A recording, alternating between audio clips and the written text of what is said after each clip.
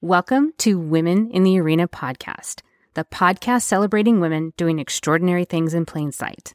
I'm your host, Audra Egan, and our mission is to elevate the value, strength, and resilience each woman brings to the world. Without further delay, let's go ahead and start the show.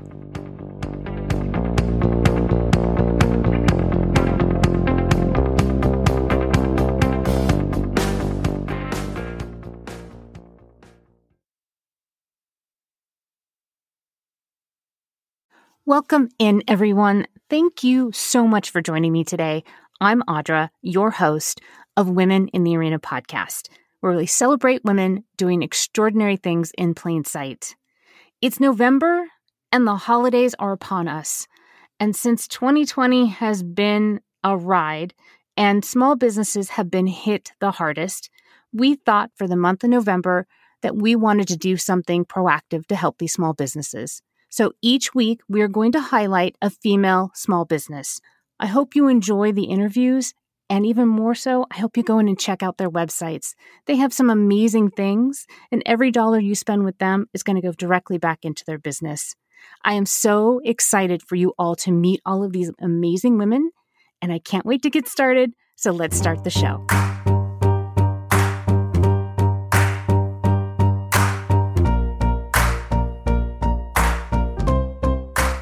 Welcome in, everyone. Thank you so much for joining me today.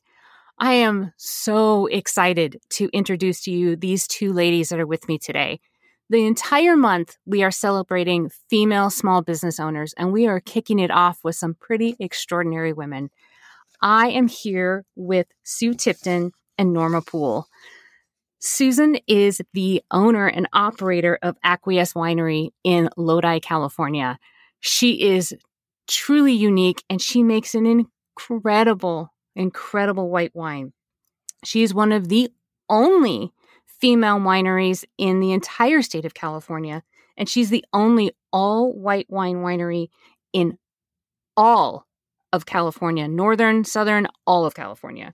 She was started from humble beginnings, and she has become very well known, and she is joining us today. Also with us is Norma Poole, who is the sommelier for Acquiesce Wineries. She has over 25 years experience in being in the wine service industry. She has worked for Cakebread Cellars, Klein Cellars, Cardinal Loya, Curvation Winery, and Three Wine Company. She has been a wine buyer, sommelier, and retail manager for JV Wine and Spirits in Napa, California, and now the sommelier for Acquiesce. It is my pleasure and my honor to introduce you to these remarkable ladies, Norma and Sue. Norma, thank you, and Sue, thank you so much for joining us today, and welcome to the show. Well, our pleasure. Thank you. Honored to be here. I am so excited. If you guys can't tell, I am a huge fan of these ladies. I was introduced to their winery 2 years ago because I love wine, but I can't drink red. And when I went to their tasting room, they made the most beautiful white wine, and it made me enjoy wine again. And when I started this show, I knew I had to have them on here. So I stalked them and asked them to come on. So ladies, thank you so much for joining me. And we want to know a little bit more about you. So Sue, tell us a little bit more about yourself, and Norma, the same thing. Well, probably start from the beginning. I'm a Chicagoan. I was raised in a blue-collar family. My father was a factory worker, but also loved coming home and watching Julia Child on TV. And he made some incredible meals. He was all about farm fresh before it was a term that we used daily. And also, he kind of stoked the fires for me about food and good food and how to pair it. So that's kind of my history. And we're Irish, so we always had people over on the weekends. And so I'm kind of continuing that same thing here with the tasting room. But I raised 3 boys, lived in multiple states after Chicago. moved to Michigan, Sweden, Colorado, Oregon, Texas, and in 2000 moved to California.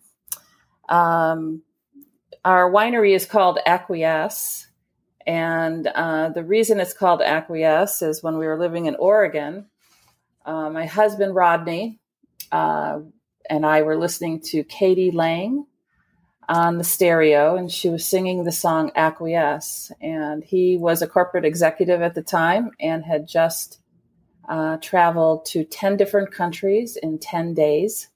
And we're listening to the song, and he said, we're going to have a place one day, and we're going to call it Acquiesce. And I said, really? What's it going to be like? And he said, well, we'll see the sunrise and the sunset. We'll have property there, and we're going to really enjoy our lives there. So I qualify him as a visionary. When we bought our property in 2003 at Acquiesce, we called the property Acquiesce. Had 12 acres of Zinfandel grapes, and that pretty much started our journey into the wine world. I love that. And we're gonna dive into that story further. But before we do, Norma, tell us a little bit more about yourself. Well, I grew up on a farm in upstate New York, 5 generations, actually. I'm the first rebel to move to the West Coast. And like Sue, we cooked, we had family over, and everybody in my family cooked, and just enjoyed, the foods that we raised in our garden, and the everything. It just always have beautiful, beautiful food. But I fell in love with, it's kind of funny, Sue said, Julia Child. I read My Life in France about 28 years ago on a plane heading to California. I had actually graduated from a school back east, Ivy League school, with 2 kids, single mom.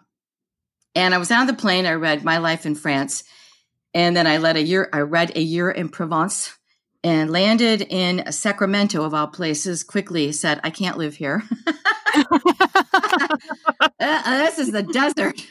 And then I had some really good friends from New York that actually got a small place in Sacramento. They worked for the state of California. They were scientists. They started making wine in their garage. Well, I hadn't really had wine in upstate New York, even though we have great wineries there. Started drinking their wine and helping them blend, and just the culture and the stories and what fun we would have together. I fell in love with the culture of wine, I guess you could say, and learning about the different wines. So I met who is my husband now, and we moved to the Napa Valley and completely immersed myself into, I want to learn more about this. I've always valued education, and I love instruction. I like helping people get excited about what they're doing. Life is short. But I was, in my 40s going into this. And so I applied for studied for the sommelier, the certificate level, about 16 years before anybody else was doing it, and passed it the first time around.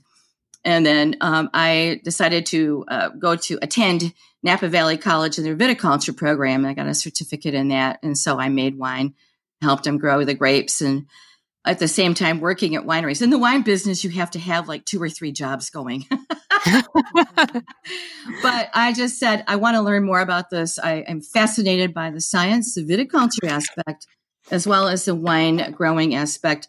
And what helped is my husband is also a sommelier, and worked at some great restaurants in the Napa Valley, which we were very excited about being included in their great tastings with Master Somms. And one of them was the French Laundry.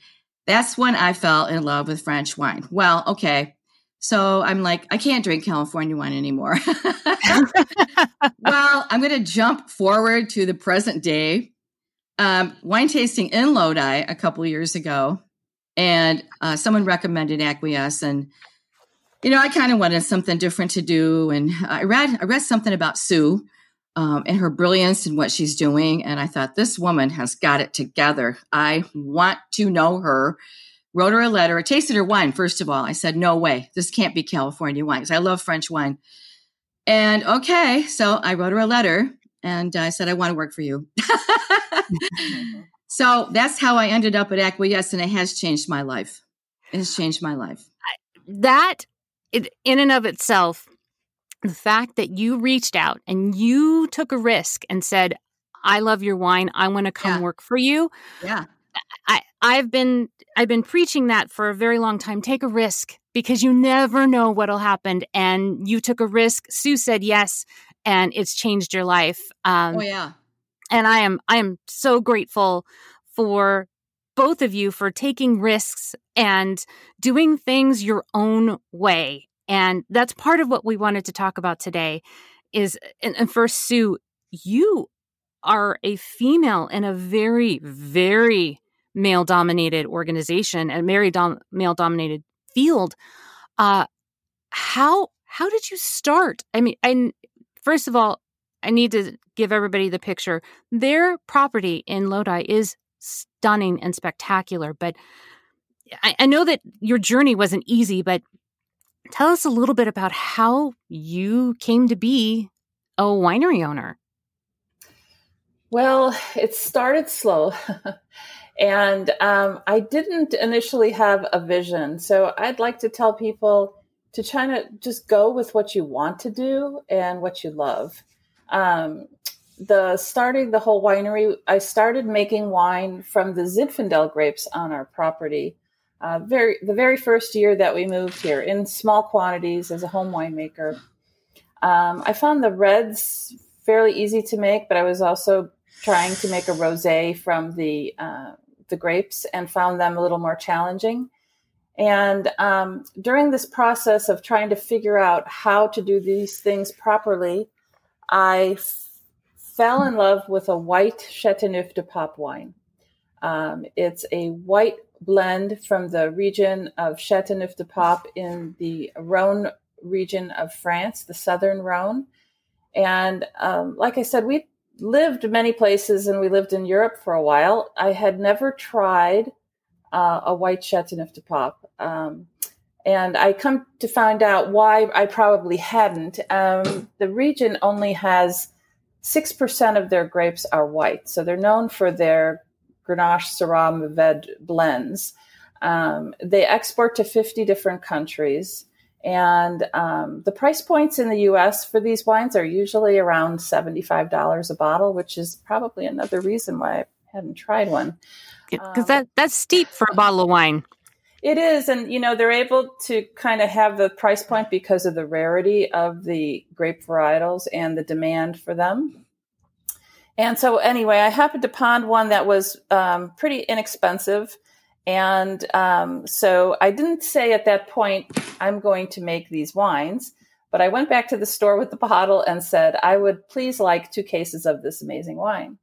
And they got on their computer and they said, you're holding the last bottle in California. And that's... Wow, it was that rare that you were holding the very last bottle in the entire state. Right. And that kind of started my curiosity going and saying, okay, so what is this grape? What is this wine all about? Where is it possible to even maybe get some vines and try this wine? And so since it's a blend, we decided to plant, still kind of under the home winemaking theme. We planted a half acre of head-trained Grenache Blanc. And just after 1 year of it being in the ground, we were so thrilled with it and planted some more grapes. And it got to the point where it's like, okay, we either have to stop this. We don't have that many friends that we could give away that much wine. Or we have to open a winery. So we had on our property a 100-year-old barn that was in disrepair. There were owls living in it. Creatures that owls eat were living in it, and holes in the roof. And my husband loves a project, so he was thrilled with the idea of fixing up this 100-year-old barn into a tasting room. And so we started on that project probably in 2008, about the same time we were planting some of the vines. And opened our tasting room in 2012. And it was quite interesting because I wanted to stick with these white wines and I wanted to do them right. And like I said, the reds I found relatively easy to make, and the whites and the rosés were a huge challenge to me, but that kind of drew me to that. It was like a puzzle to figure out. And when we opened the tasting room, of course, it was all white wines.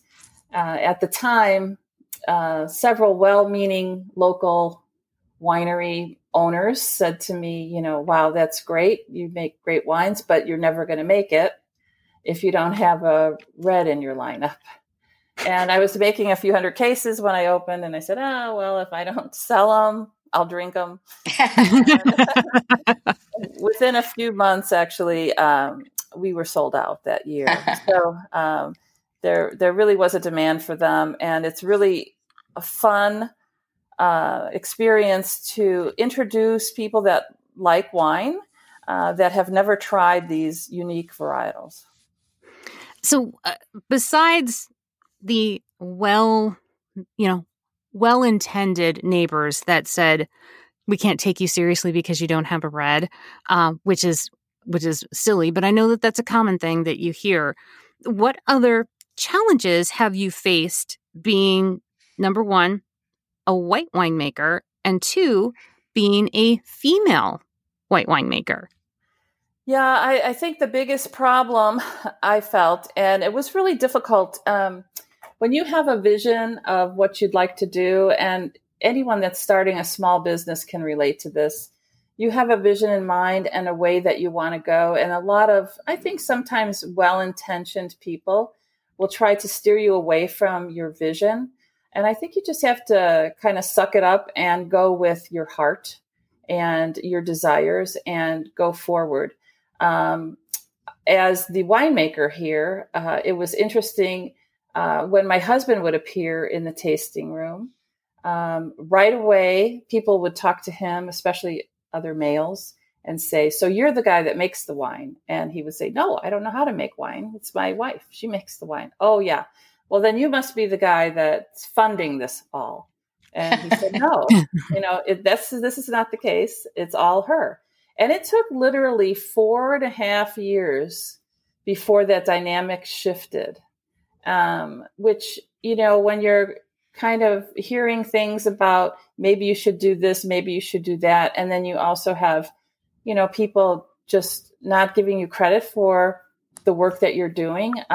It takes, it sometimes kind of grabs your heart and you think, gee, is this the right way to go? But just have to kind of stick with your love. And that's really what's got me through this. And sometimes too, after a hard day of work in the vineyard, I'll say, oh, this is a lot of work, because I started this in my 50s. I'm 64 right now. And it's literally, I'm the winemaker. My husband helps out, and we have, people that pick for us and tend the vineyards, but we're doing it all. And but when I sit down in the evening with a nice bottle of my wine, I say, yep, that's why I'm doing it. So, and like I said before, Sue, I am so glad that you do that, because it is such a pleasure to drink your product. Norma, you are a female sommelier, and you started studying this when, again, this is a very male-dominated industry, and you started this before there was even women that were interested in it. Oh, yeah. So tell me about that. Well, I've always been I love education. Like I said, I want to keep learning. And we moved to Napa Valley. I was really surrounded by a lot of sommeliers and great people who I'm very, very fortunate to have mentored with. But it was I'd be the only woman in the whole tasting group. And go figure. Yeah. And to boot, I was a buyer for a retail sales shop that was the largest in Northern California, outside actually of San Francisco, that after 46 years folded, not because I was a buyer, but but because the owner passed away and his family didn't want to continue on with the business. Business was broke my heart. But anyway, I became, I guess you could say, a pretty powerful person because I had the purse strings to buy anything I wanted. It was primarily French wine and Italian and German wine. But I would get invited to these tastings, which all men, and I'd be kind of sitting there. And my whole thing has been the person who's really quiet in the group is the one you got to be careful of. Yep. That was me. Yep. That was me. I sit back and I would listen, and I learned a lot. And then the questions would be asked, and no one would seem to come through. And I would say, well, I would give my, impression of the correct answer. And they'd all look at me like, huh? Wow. Okay. Where did that come from? Yeah, I know. And so it was so fun, but I did it in a way I want to learn, and I want to learn by listening. But you can learn by listening. And I was very fortunate to rub elbows with some of the greatest Master Somms and masters of wine in the industry. And the only female that I really ever met that was powerful was Jancis Robinson. And I was very fortunate to attend her small tastings at Copia in Napa when it first opened, and became a docent there so I could rub more elbows with these wonderful people. But yeah, I mean, then I was a buyer for 2 years in Las Vegas at some restaurants. We moved. I forgot to say that part. We lived there for 2 years. My husband opened some restaurants there, and I was a buyer for a couple of restaurants and sommelier, general manager. And that is truly, there's very little women there. Period. That are in any sort of management, restaurant, everything. Venue, very few. Yeah. And, it's just, I just didn't care. I just forged ahead, and everybody was so cool. They were really, really cool because they saw that my heart and soul was in it. And I think that's the main thing. You really, like Sue said, you have to have your heart and soul. And I didn't care.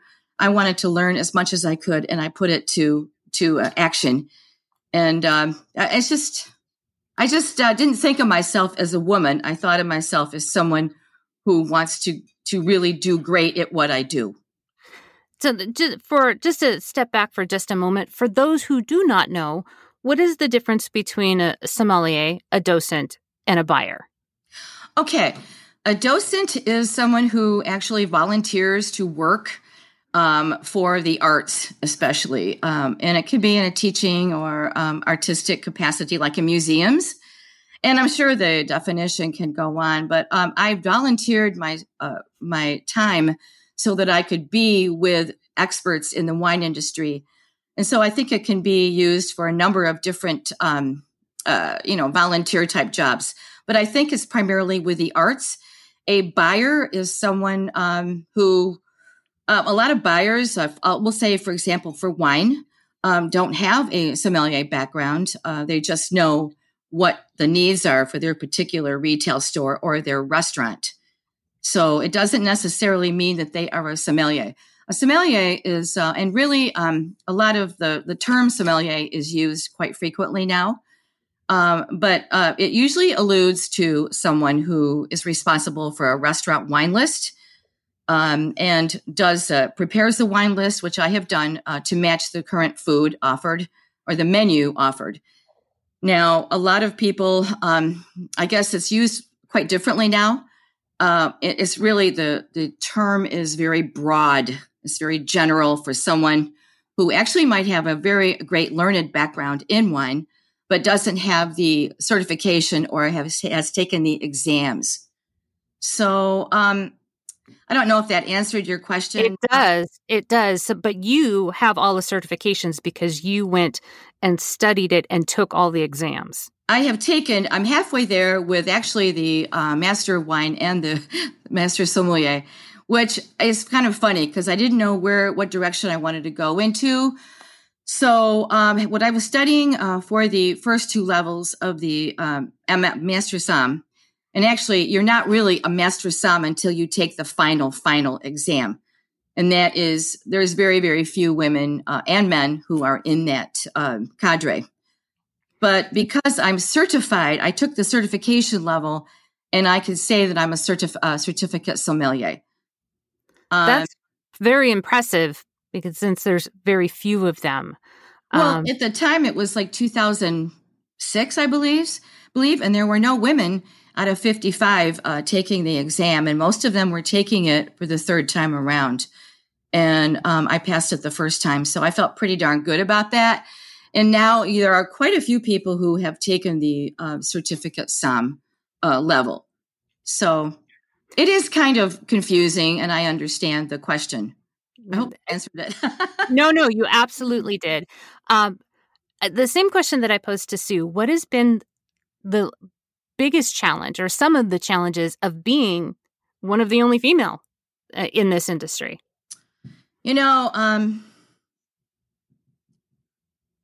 Just maybe being passed over for not getting the right deals, especially when I was a buyer. I've had a few interviews with some restaurants that were just like, well, I don't know if we want to have so-and-so instead of you, or that kind of thing. I love men, and it's not about a man thing. It's just about, I really knew who the other candidates were, and I felt, and sometimes I was passed over for that. And that's fine, because I just take the next opportunity. That's okay. I learned from that experience. Let's see. I could think of a couple of situations when, I've been in a group tasting, like I said, that I wasn't deferred to for information. So I don't know. I think we've many of us have been in situations similar to that, be it in a boardroom meeting, what have you, that absolutely, yeah. they're not deferring to you, even though you should be. Right. You are the expert in the room, and they're not deferring to you. Mm-hmm. But you know what? You two ladies just pressed on and went, that's okay. I'm going to work harder, and I will show you. And you certainly have. Before the lockdown happened, you have such a beautiful experience in the tasting room. Sue, would you walk us through what that experience is? Because I got the opportunity to do that. And because we can't physically go see you, will you give us a walkthrough so we can imagine being in your tasting room in our minds? Sure. Like I said, our tasting room is in our 100-year-old barn. The outside of the barn is kind of interesting because we have a round door that was custom designed for our space on the front of the building. You walk in and you're greeted by one of our tasting staff, and you're presented with a menu with 5 different wines. And we start out with the first wine and then a food pairing. So just to give you an idea, we probably would start off with our Grenache Blanc, which is our number 1 planted varietal here at Acquiesce. Everything here is estate grown. And we have a little goat cheese pairing with a violet flower confit on top, which is a little violet flower jelly that we import from France. And then we might go on to our, let's say, our Roussanne. Our Roussanne is a very rare varietal, only 300 acres in the U.S. And we would have that paired with a Manchego cheese with grated tomato and fresh rosemary. And then from there, we would maybe go on to one of our blends, our Belle Blanc blend. Yeah, so we have these little food pairings with each of the wines that we have. We have 10 different wines, but we release half of them in the spring and then the other half in the fall. I like to leave our blends in the bottle a little bit longer for them to develop, and so we release some of them later in the year. And then it's really kind of a fun experience when we have these wine and food pairings, because people really open up instead of just pounding down 4 or 5 samples of wine. It opens up a conversation of what people like to have their wines with, what kinds of foods. It opens up conversations about, what is in the dishes. We create specialty dishes, like we do a white bean with Provence mustard is one of our pairings. And how do you make it, and why does it pair well with the wine? And I think it really opens up a dialogue. And so it's not just a tasting per se, but it's a conversation. It really is an amazing experience. I thoroughly enjoyed it when I got to do that. Norma, how fun is it for you to create the pairings that everybody experiences in the tasting room? Well, actually, Chef Rodney. Chef Rodney. Yeah. And he is a chef. Oh, he can cook. And so, Sue and Ronnie do it together. And it's really fun because they'll roll out the new one. And before they roll it out, they'll invite me and some other employees in the back. They'll say, try this, try this, try this. We're like, oh, delicious, delicious, And that part is super fun. What I'm learning a lot about some of the nuances of some of the flavors, because I never really had a violet flower confit before. I mean, really, I knew what confit was, but it wasn't violet flower confit. Yeah. And just what I love is showing people when I'm pouring for them and talking about the pairings, talking about the components that Rodney and Sue have given so much thought to, about what is happening with their palate, with the taste of the wine, and then the taste of the food. And we always approach it like, try the wine first now, and enjoy the aroma and the flavor profile of the wine, and then try the little taste of the pairing with it. Okay. And then go back to the wine again and see, what do you think about the comparing it or the contrasting it, and to open up your imagination about trying different things and not being afraid. People are very afraid. They really are, about food and wine pairing. I taught it for years at Napa College. That was something I forgot to say. I taught there professionally for 8.5 years. And one of the courses I taught was food and wine pairing. And people are very hesitant about anything that sounds weird, And well, here's the thing too. Sue's wines, Claret Blanche and Beurre Blanc and, Grenache Blanc, all of these wines are so incredibly food friendly. I mean, it's almost bizarre. How could they be so versatile? So that is exciting too, to turn people onto that. So yeah, I love that part of it. And people love it too. And seeing the excitement on their faces, and it's very rewarding. And then they're like, oh my gosh, I got to do this. And fortunately, we can purchase those pairings in the tasting room along with the wine. So people are taking home an experience. Yeah, and I took home the experience with me, and I will tell you that my son, my 23-year-old son, plowed through that violet flower confit. It was very good. So yes, I thank you for walking us through that visually, the experience, because it really is, and it's so fun and educational, and just a wonderful way to spend an afternoon.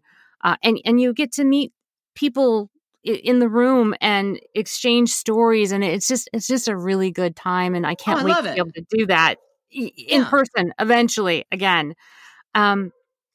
Sue, what's some things that you have learned through this journey of owning a winery and being a winemaker that is so unexpected?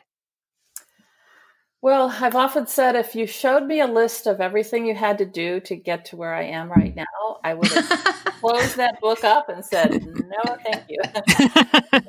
If you just take things a little bit at a time, you can really accomplish what you'd like to do. But as far as the journey for me, I was mentored in winemaking by a great winemaker teacher, Heather Pyle Lucas.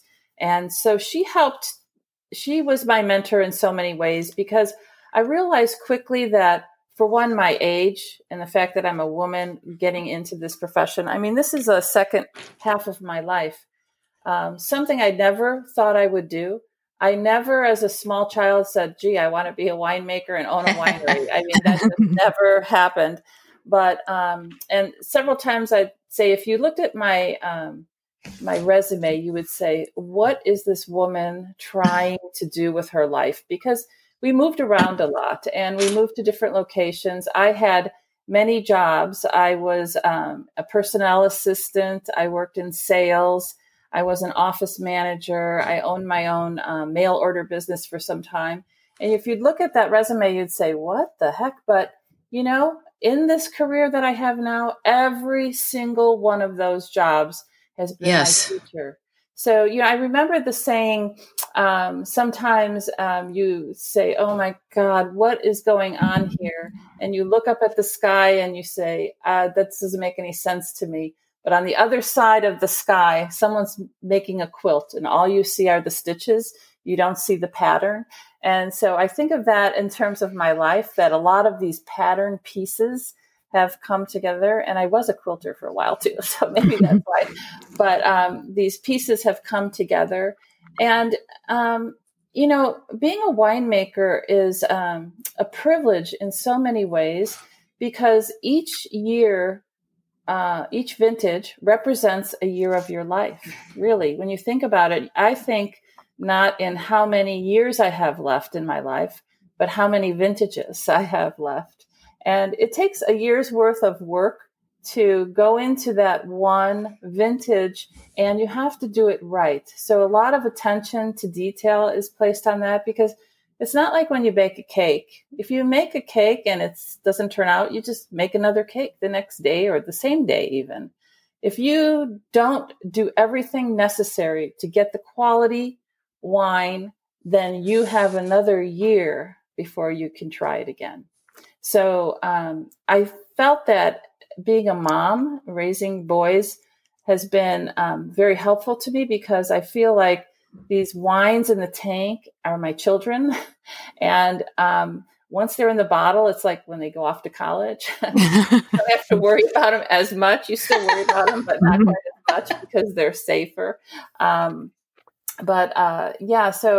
I think the whole way of looking at the winery and my career here has been a study in life for me. That is a wonderful and beautiful sentiment. And I hadn't thought of it that way before, but that makes perfect sense. And what an amazing gift and journey that it was unexpected, but boy, has it paid off big. Norma, the same question for you. What have you learned along the way in your journey that is unexpected? I learned that a lot about that I love learning myself. I love it. I love getting people excited about the world of wine. And it is such a vast world. I mean, it encompasses so many things. Cultures, how people grow grapes, how they're different, how each varietal you taste is just so uniquely specific to who made it, where it's grown, what kind of barrel they used or they didn't use. And it's just meeting the most wonderful people who were inspiring to me and excited about what they did. And, really, truthfully, I was raising 2 kids alone when I'm doing all this. And a lot of people I know in the industry were going at it with very little funding, just doing it because they loved it and struggling to make ends meet. And that kind of spirit and love is so rewarding to see. And really, at the end of the day, and you look at those beautiful vineyards and you just say, oh my gosh, this is like paradise. I loved feeling the energy of the vineyard. And I love that about Acquiesce, is that I really felt there was a spirit there, that a spiritual tie. I felt very, very connected. And I had gone through a period of time where I wasn't feeling connected with things around the world. I love teaching. I absolutely love that. And I found that it was a little bit too much after 8 years of it. My classes got bigger and bigger, and I moved farther away where the commute was quite bad. And so I hated giving that up, and I lost a little connection with who I was and what I had done and how far I had come. And I kind of felt like I hadn't amounted to anything. And then when I saw Acquiesce and I felt the connection there and Sue's message and what she had done, I was just like, I'm connecting here. I have to be here. I will do anything for these people. I love them so much, and the wine. And that really surprised me because I didn't really know if I Lodi. Right. Lodi? Exactly. After being in Napa for 17 years and la-di-da-di-do, which I love. I mean, I have a lot of friends there and everything, but Joe, my husband and I were ready to move on and get more real about where we were. And so I think that was the biggest surprise is just, wow, a Lodi winery called Acquiesce. And I'm feeling like this is my heart and soul and my spirit, and not to mention those beautiful wines. So I think that was something that is just extremely rewarding and makes me want to get up in the morning because I know I'm going to have Acquiesce wine today. Yes.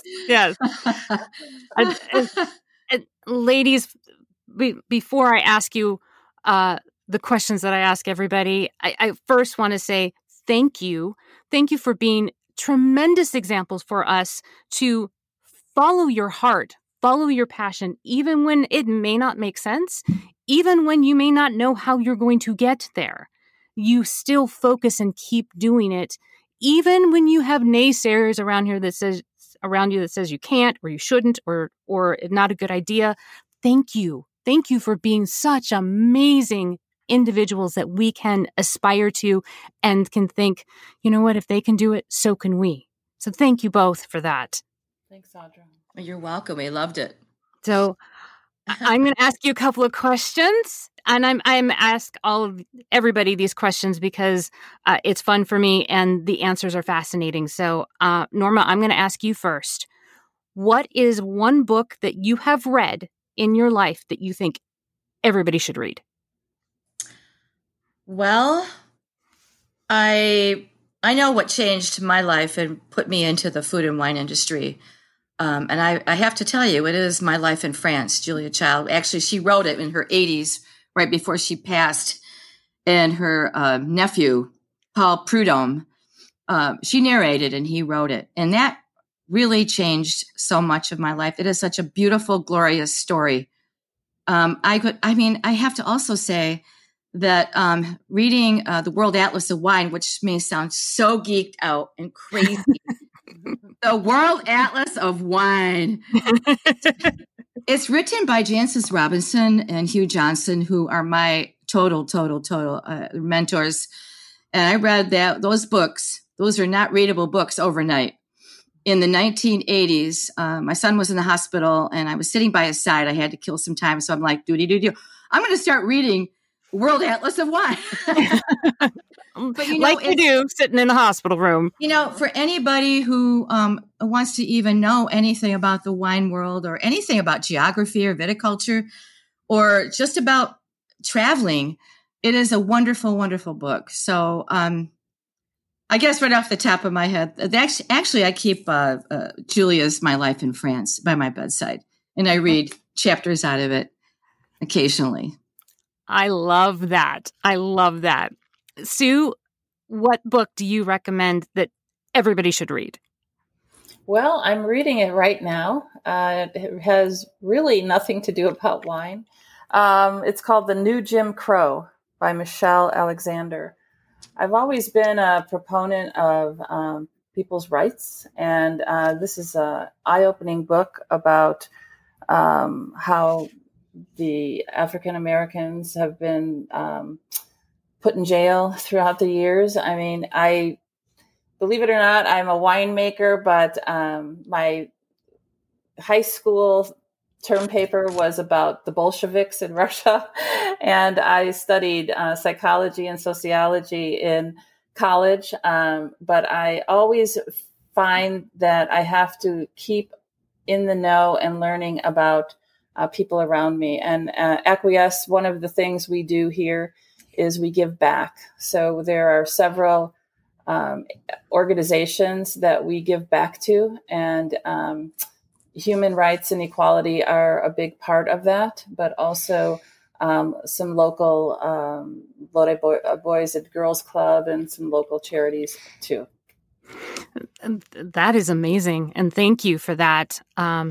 Thank you.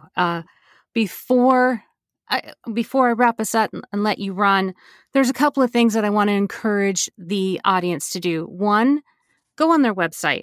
Their website is whitewinewinery.com. You can do a virtual tasting. They've put together kits. They've made it easy for you. You can go on their website and order it. I've done a virtual tasting, and it was really enjoyable. It was a great time. And these ladies, we have fun with them. Obviously, there's a banter back and forth, and it's incredibly educational. So I encourage you all to go and sign up for one of their virtual tastings, because you won't be sorry. I promise you that. Second, these ladies are being very, very generous to the audience.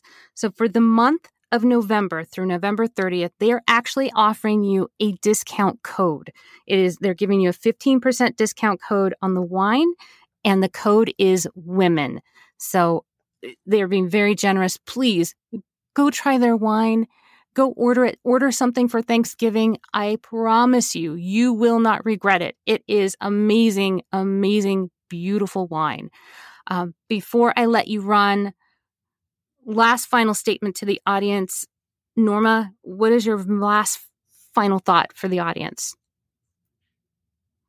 Well, I think just if you want to do something and you're not happy with what you're currently doing, then you better get going on that happy feeling and go for it. That is awesome. Sue, last final statement to the audience. I think just don't think in black or white. Don't think in terms of either I'm going to succeed or fail. Just go ahead and proceed with what it is that you'd like to do. And Audra, I want to thank you for giving women a platform to talk about their experiences and inspire other women, I hope. I think it's a great thing. I know you're kind of just starting in on this, but from the podcasts I've heard, I've been super, super impressed, and I feel honored to be on your program today. Thank you for saying that. I that means a lot to me, because, of course, you know that I'm a huge fan of you ladies. And it is truly my goal to change the world one interview at a time. And I am so grateful that you have said yes to join me in that cause. So thank you for that. Like I said, I can't say it enough. Please go visit their website. Please go order their wine. You will not be disappointed. And they're being very generous this month. So go support your female small business owners and give to them. And I promise you, you will get tenfold back. Thank you all. Thank you all for listening, and we'll see you again next time.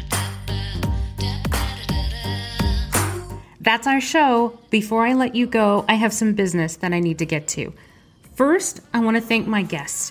I am continually awed at your generosity of spirit and the vulnerability that you continue to bring to our conversations. To you, my audience, you are incredible. Thank you for growing with me, and I hope that I continue to exceed your expectations. And to my team that helps me pull this off every single week. To our composer, Star Diva, who is amazingly talented. To Alan Bruckner, our graphic designer. Thank you for taking my crazy ideas and giving it life. To Savannah Boster, our social media manager. You do this so much better than I ever could. And last, but certainly not least, our producer, my number one son, Gavin Egan. Thank you for supporting your mom with her dream. I couldn't do this without you, kid. Please follow us on our socials at Facebook, LinkedIn, and Instagram at arena_women. See you next week.